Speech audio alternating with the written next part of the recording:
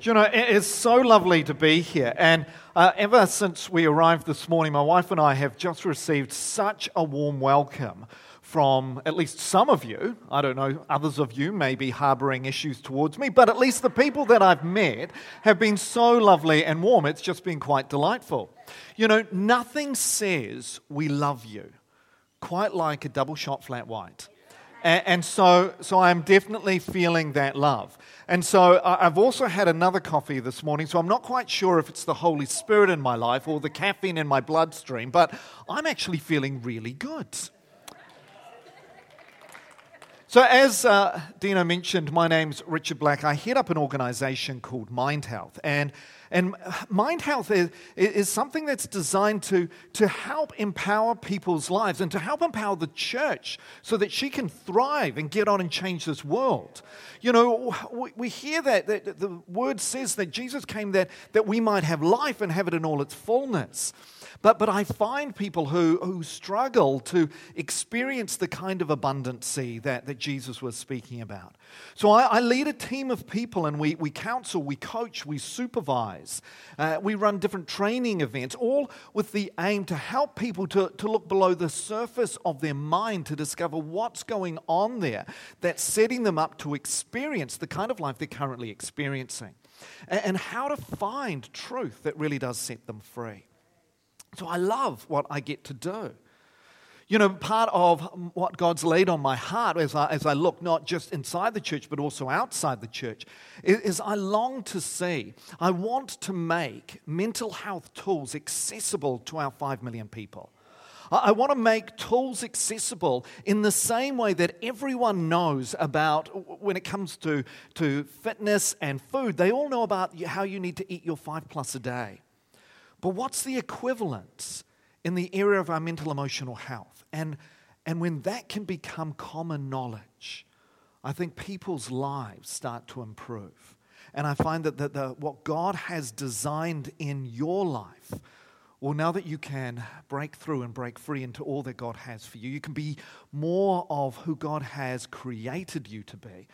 And you get to do more of what God has called you to do. And that just warms my heart. So as part of that, one of the things that I've also done is I've written a couple of books. One is the first in the Mind Health series called Centered, Knowing Who You Are in an Off-Balance World. And that's around identity and how do we strengthen our sense of identity.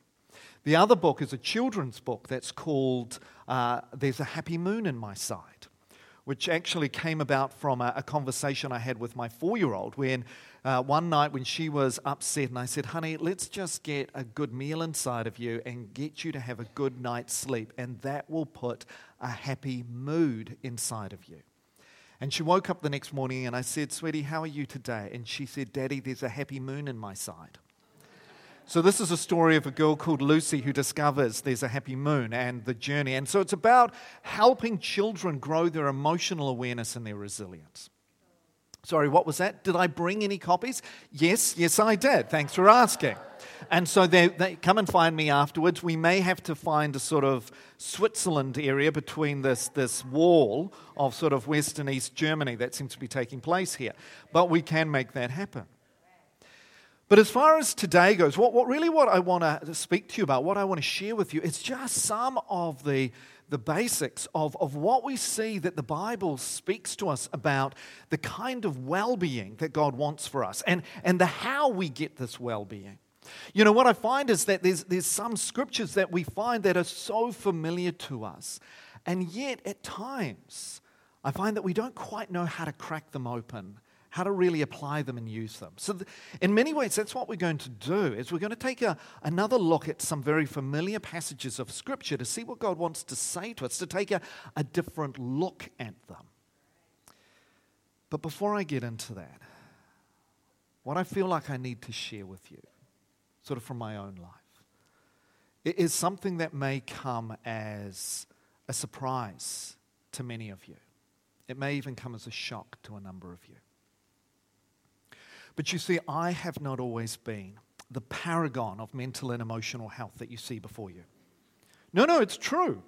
You see, I'm a white middle-class guy, and when I came to faith as a 16-year-old boy down in Christchurch, I became a white middle-class Christian guy. So it goes without saying, I had no problems. And I belonged to a white middle-class church, and we all got together, and we were all in agreement that we didn't really have any problems. You know, not real problems. Problems are what other people have that we will minister into. So you can imagine that when God put his spotlight and did a kind of reality check on my own mental, emotional well-being, yeah, I was in for a rude awakening. When I discovered that I cannot blame other people for how I'm feeling, that I'm feeling this way all by myself, yeah, these were fun times. When I discovered that primarily the struggles that I was experiencing in life wasn't so much about what was happening outside of me, but what was happening inside of me, yeah, happy times. And I remember afterwards, as I started to come to, and become far more aware of what my issues were, I realized in the end, actually this was pretty obvious. I mean, why hadn't I seen my own issues before now? Why hadn't I had this sort of brought to my attention? And I felt like God say to me, well, Richard, let me put it to you like this. If you are an addict in a world of addicts, how do you know you've got a problem? Do you get that? And as I was looking and wrestling with the stuff in me, I also had to ask, Lord, but come on, why haven't I been changed before now? Why haven't I been fully transformed? I've come to faith, I love Jesus, I worship, I read my Bible, I do all the things that I'm supposed to do. So why am I still struggling with these things? Now, don't mishear me. When I came to faith, God certainly did a work in my life.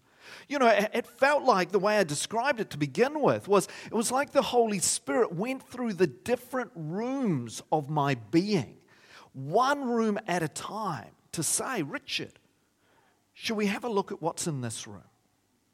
To which I would say to him, let's not.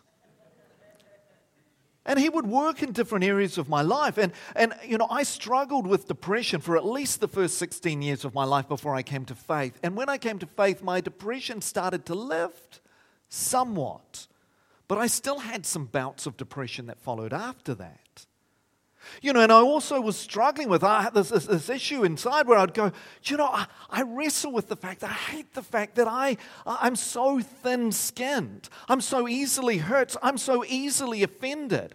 And then I discovered that the speed at which you take offense is actually an indication of how mentally and emotionally unwell you are. The joy just kept on coming. And as I'm wrestling with what's going on in me, I then finally look up and look around and I realize it's not just me.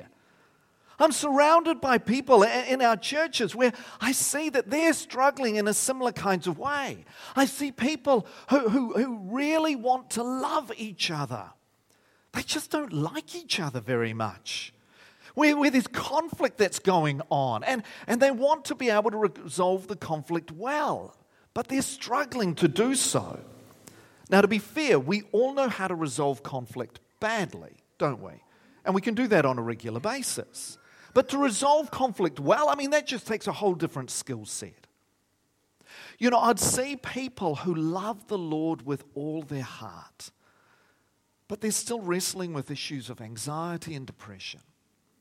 I would see people who would lose themselves in worship on a Sunday and then just go home and repeatedly yell at their kids and struggle to get their anger under control. I would see people who were part of the worship band who, in fact, were secretly self-harming. I would see people who had been serving the Lord faithfully for years but were still caught up in different habits and addictions, still caught up in their habit eating, still caught up in their pornography, still caught up in all of these issues. And again, I had to say, Lord, why is this? And I felt like he said to me, well, you see, Richard, in many ways it's because we've forgotten where real transformation comes from. Like I said to you, we know a number of the scriptures, but we don't quite know how to apply them. And so that's really what I want to do with you this morning, is just take you on a bit of a Bible tour of what the scriptures talk to us about mental emotional health and to find some tools that are there for our own well-being. Does that sound okay? It does to 4 people over here. I've lost this side. Yeah, that's right. I see those hands. So let's take a look at some of these scriptures.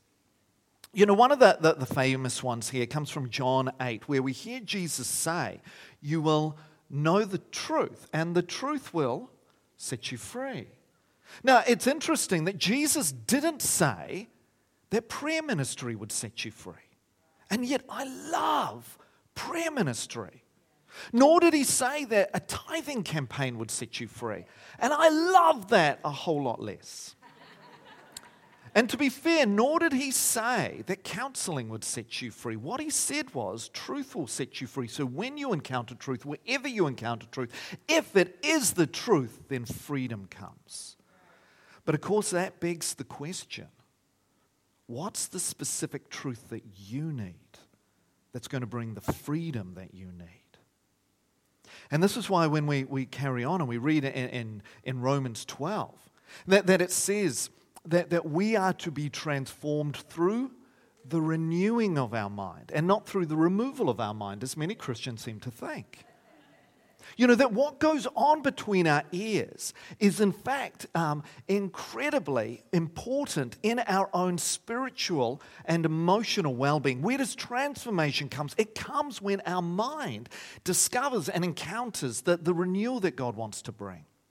Now, one of the things that I find as I look across the church is one of the difficulties that we've had is that through the generations, we've in many ways, we've created a kind of dualism where on one hand, we've put this kind of spiritual world as if it's separated from this other world, this world of the mental, emotional health. We've sort of separated them out. And we've looked with a lot of suspicion on this world of mental, emotional well-being, you know, this world of the psychologists and the counselors and the psychotherapists. And understandably so. I mean, there's been a lot of wacky things said by a lot of wacky people. And so what we've done is we've separated these two out. We've wanted to answer everything from our spiritual zone. I mean, this is our zone. We know this zone. We own this zone. This is our zone. This is the world of prayer, of Bible reading, of fasting, and laying on of hands, depending on your denomination. And we've tried to answer everything from this side. And when we haven't quite been able to do it, we've jettisoned people over to this other world, this world of the mental, emotional health and counselors and psychologists. And we just hope that our people will come back slightly normal with their faith intact. As if these two are mutually exclusive. They're not. They are inextricably connected. Transformation comes through the renewing of our mind. And you see in this, one of the other difficulties that I find, and it's not just for us in the church, but we also see outside of it, is that we have got this kind of binary sense as well, that either you are mentally healthy or you're mentally unhealthy, as if you're one or the other. And most of us are trying to pretend that we're definitely in the mentally healthy camp, because who wants to be on the other side? And so we keep pretending, but one of the things that we understand is far from this being an either or, that this is a continuum, people. And we are all on the continuum somewhere. You know, if I said to you or previously, you know, so what's the area in your life that you still need to work on? You know, previously people may have said, you know, if I examine my life, if I look at what's going on, you know what? I can't really put my finger on anything. We used to call that's because you're mentally well. Now we call that denial. Because an indication of your mental, emotional intelligence and health is your ability to name where your growth edge is. And that's one of the things that we need to understand, that can also help us. That we are transformed through the renewing of our mind. The word there is an ongoing state. It's not just a one-off. So the question there is that in your life and in your spiritual walk and in every aspect of what God is trying to do in your life, where are you on that continuum? Because we certainly know we haven't reached perfection yet. And so the other scripture of we are transformed through the renewing of our minds. So we need to know that our spiritual world and our mental emotional world are inextricably connected. They speak to each other. And this is why at times in another verse that we see here, that in many ways is a seemingly innocent little verse. Although to be fair, all scripture seems a little innocent at first blush, doesn't it? Until you take a closer look. And this is where it says in 2 Corinthians 3:17, it says, where the Spirit of the Lord is, there is freedom, or liberty, depending on your translation. Now, what that also means is that when you examine your life, wherever you're not experiencing freedom, then guess what? The Holy Spirit isn't present there, not to the degree that He wants to be. Now, why would that be? Because He is the Spirit of truth.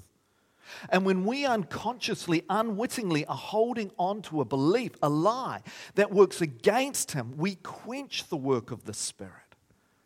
And this is why I'll work with many people where I can hear in their heart cry that they're crying out, Lord, deliver me, save me, release me from this. And for many people, it's like they're up against a locked door, longing for God to come in and bring that transformation.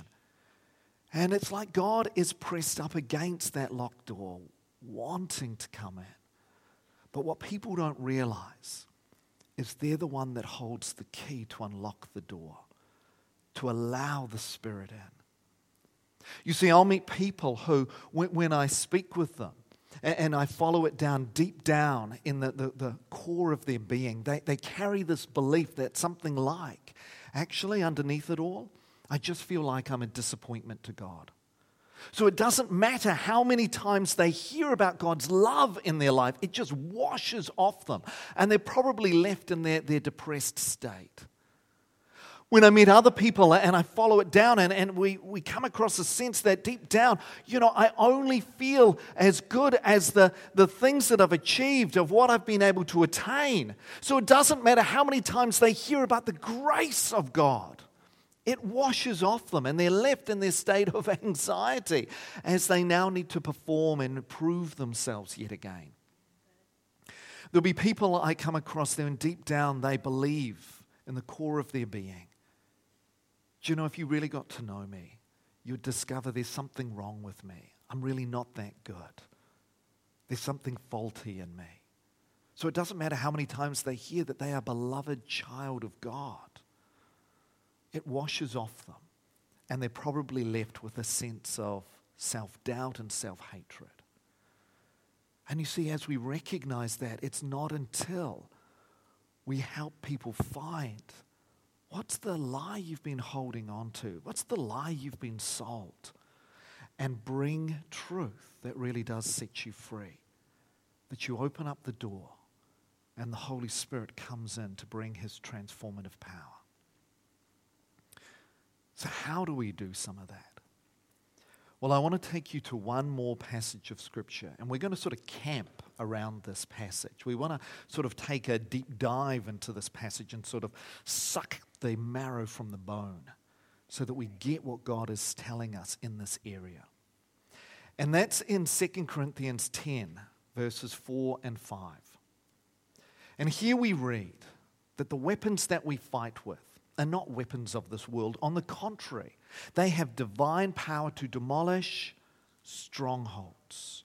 We demolish every argument and every pretension that sets itself up against the knowledge of God, and we take captive every thought and we make it obedient to Christ. Now, in this passage, we're going to break it apart and we're going to have a look at some of the things in here. But one of the things I need to say, sort of to start with, is a kind of disclaimer in this. That in the same way that no one expects you to do your own root canal, but we do expect you to clean your teeth twice a day. What we're going to see here is that this is skills that we see in this passage to teach us a bit of brain brushing. But many of you may have some deeper issues that are more like root canal issues, which you're going to need someone else's help. So I'd encourage you to contact a professional for them. But for this is about giving you some tools to do some brain brushing. You with me? Again, front row is, I've got no one else with me. That's great. All right. So let's have a look at this passage. Now, the first thing I want you to get, the first thing I want you to see as we look at this passage is so obvious that oftentimes we can miss it. The first thing I want to ask you as we look at this passage about how we are given these divine weapons to demolish the strongholds, let me ask you, who is to use these divine weapons? We are. We are to use them. Now, I don't know about you, but I find that incredibly frustrating because I would much prefer to be able to say, Lord, you know what's going on in me. You know where all my rubbish is. You know where all my baggage and my issues are. I'm going to sleep right now. So if you could sort me out by the time I wake up, that would be excellent. But he very rarely seems to do that because our God tends to want to work with us, to work in us, so that he can work through us. And so we need to understand, let's not jettison the place of responsibility that God has given us to partner with him in this. Now that's the first thing. The second thing, which I find really fascinating, is that these divine weapons are there to demolish strongholds. And strongholds definitely carries a kind of spiritual sense to it. And yet what's so interesting is that word strongholds in the Greek can also be translated house of thoughts. I mean, what's a stronghold in many ways? It's a mentality, it's a mindset that's got a foothold in you. Because as we look at the rest of the passage, which gives context to that as well, the stronghold involves the arguments and the pretensions that we are to demolish. We are to demolish every argument and every pretension that sets itself up against the knowledge of God, that sets itself up against the knowledge of who our God is, that sets itself up against the knowledge of who our God says we are, that sets itself up against the knowledge of what our God says is true. And so in this, as we look at what this rest of this passage says, there are 4 key points, 4 key tools, 4 key steps that we see here that we can use for some daily brain brushing. And I've made sure, and I've worked really hard to make them all begin with A. So I want you to be impressed with that, okay? So let's take a look at what these 4 are. The first one there is awareness. You see, if we're going to go to work, if we're going to demolish these strongholds, we first of all got to become aware of what they are, of what's going on inside of us. Too often I'll find that people are just going and rolling with a kind of autopilot in their life. And so much so today, if I talk with people, they'll say to me things like, well, Richard, you've got to understand, of course I act like this, of course I behave like that, of course I think and feel like this, because that's my personality type. To which I'll say to them, did it ever occur to you this isn't your personality? This is your prison cell. And it's time to step out of it.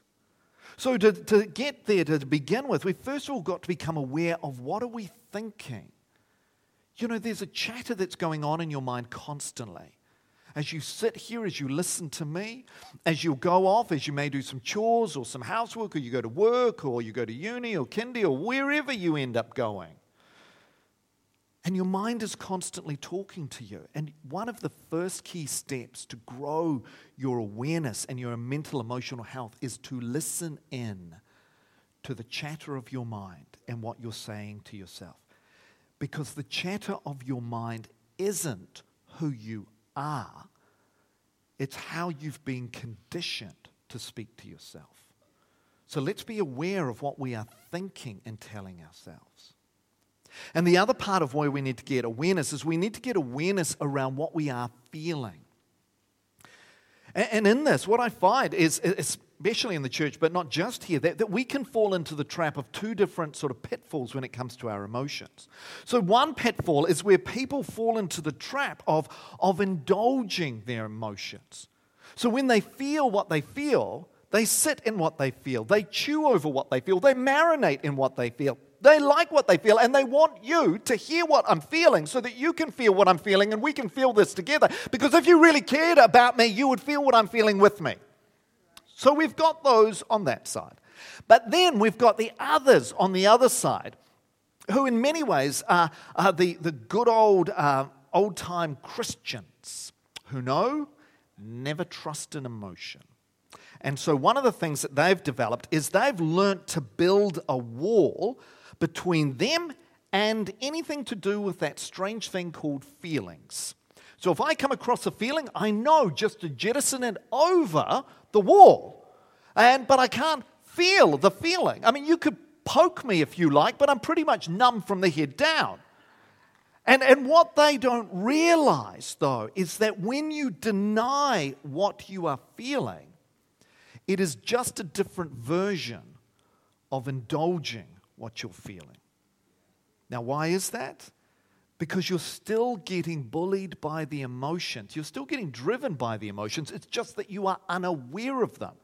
You know, in the same way that if you had a broken ankle and we jammed you full of an anesthetic, well, you could walk on the broken ankle, but it would be broken bone grinding on broken bone.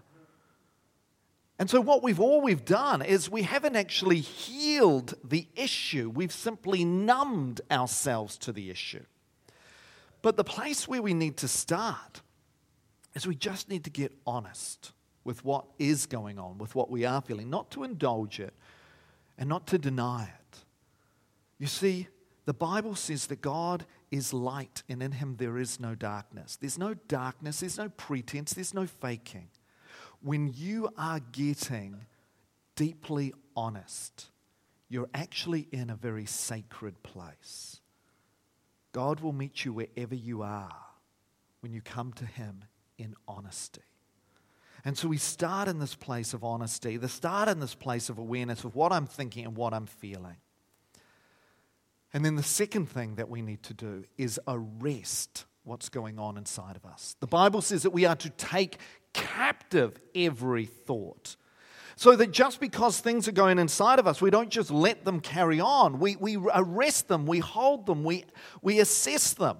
It's sort of like a border checkpoint to make sure none of those Aucklanders are getting through. You know?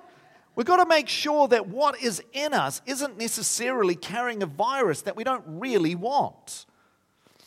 And this is what we're looking for here, is in many ways what the psychologists refer to as ants. Automatic negative thoughts. You know, you hear something, someone looks at you in a certain way, something happens, and you know how to respond. You know to give yourself an automatic response that's negative. For some reason, we tend to believe what's negative more than what we would call positive. And so we go, yeah, of course this has happened to me. It always happens to me. This stuff happens to me. I'm powerless. No one likes me. They're rejecting me. This is hopeless. I can't do anything. Your brain gets conditioned to give you these automatic responses, these ants.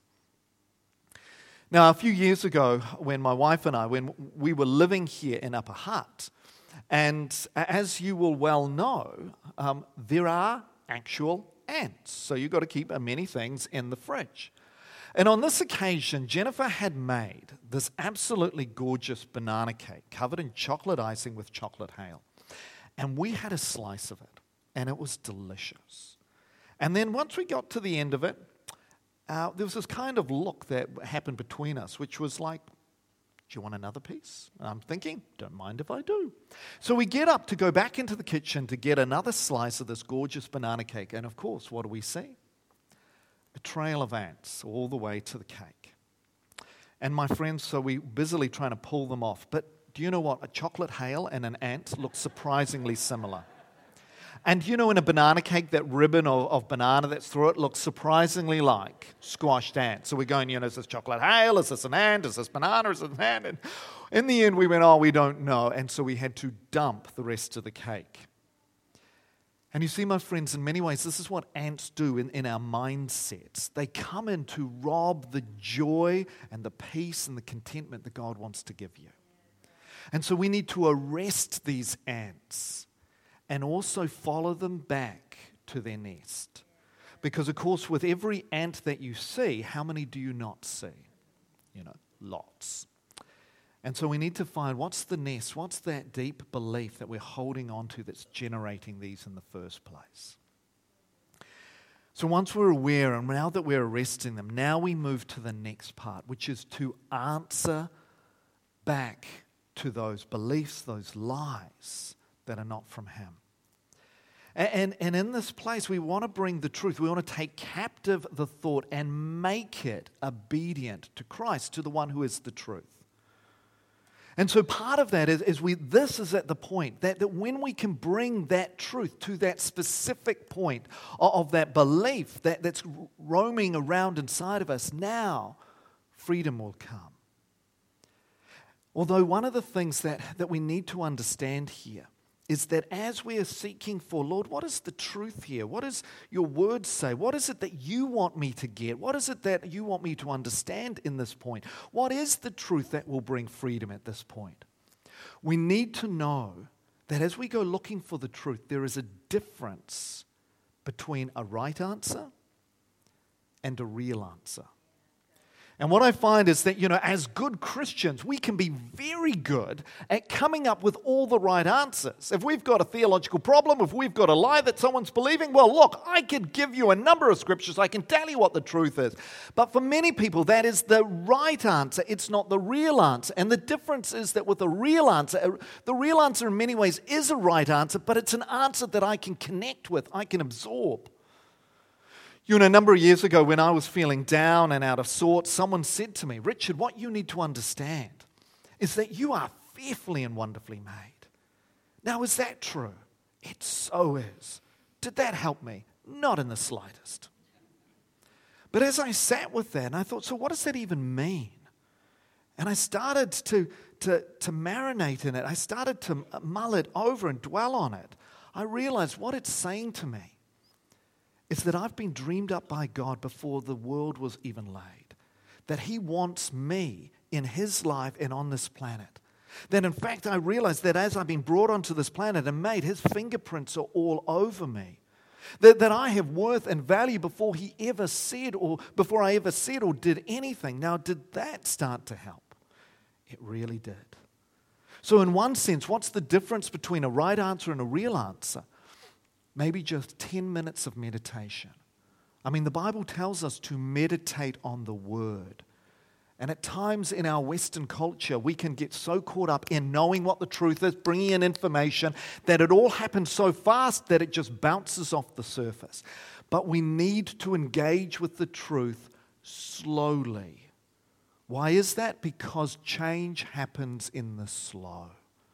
Change happens as we meditate on truth, as we move into that contemplative, that mulling it over place, so that the deep parts of our being gets what He's really saying to us. And the last part is, we actually now need to apply this. We need to walk it out, we need to live it out, we need to operate in it. Because we are to take captive every thought and make it obedient, make it work according to who Jesus is.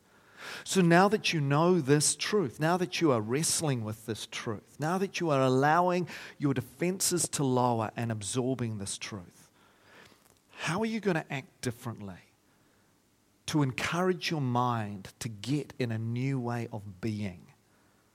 And it may seem odd, and it may seem weird, and it may seem strange because it's not what you're used to.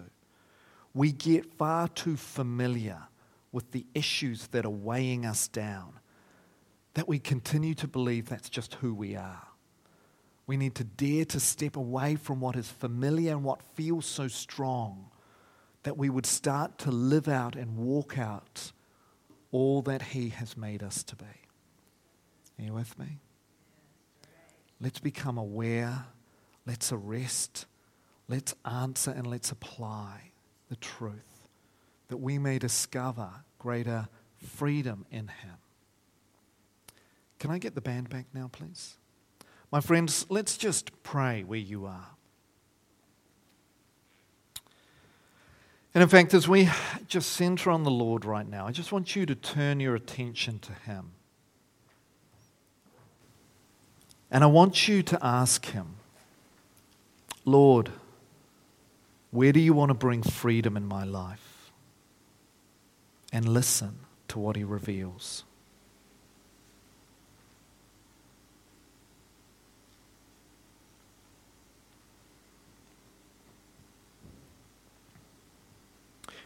Is it with your anxiety? Is it with your low mood? Is it with your comfort eating? Is it with your pornography habit?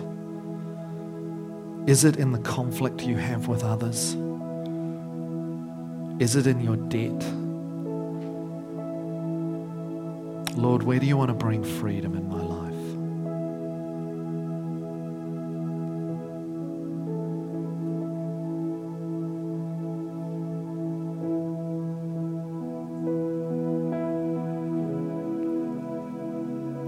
And I also want you to ask, Lord, as you highlight that area, I need your help. What do you need me to get? What is the truth that you're trying to speak to me? And listen for what he's saying to you.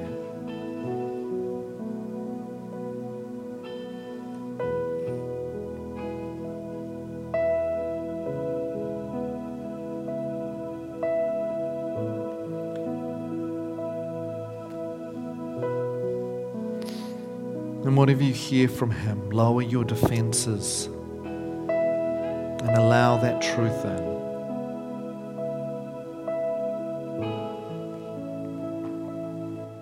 In areas where you know there is something that has got stuck, who do I need to go to for help?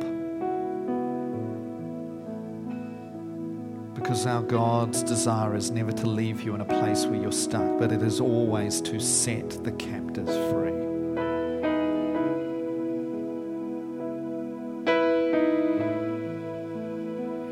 And we're going to have, I believe there are going to be elders on either side here, that if you want someone to pray with you as well, to partner with you in this, I would just encourage you to come to the front and prayer is going to be offered. But Father, as we gather under your smile, I want to thank you that we get to be your kids and that your heart is full of love towards us and never condemnation. Lord, we want to thank you that in Jesus, you've taken care of everything that ever stood between us and you. And now, Lord, we pray, continue to do your redeeming work in us. Lord, encourage us and help us to partner with you. Lord, and my prayer is that you would pour more of your spirit of truth into every one of us here. And Lord, you would highlight where lies have got caught. And Jesus, you would bring your truth that really does set us free. So come, Holy Spirit. Come and dwell. Come and empower. Come and highlight and illuminate. Come and equip. And come in the power of Jesus to unlock prison doors and set your captives free. That we would live in greater freedom in you, with greater abundance of all that you want for us. Thank you. And we ask this in your name. Amen.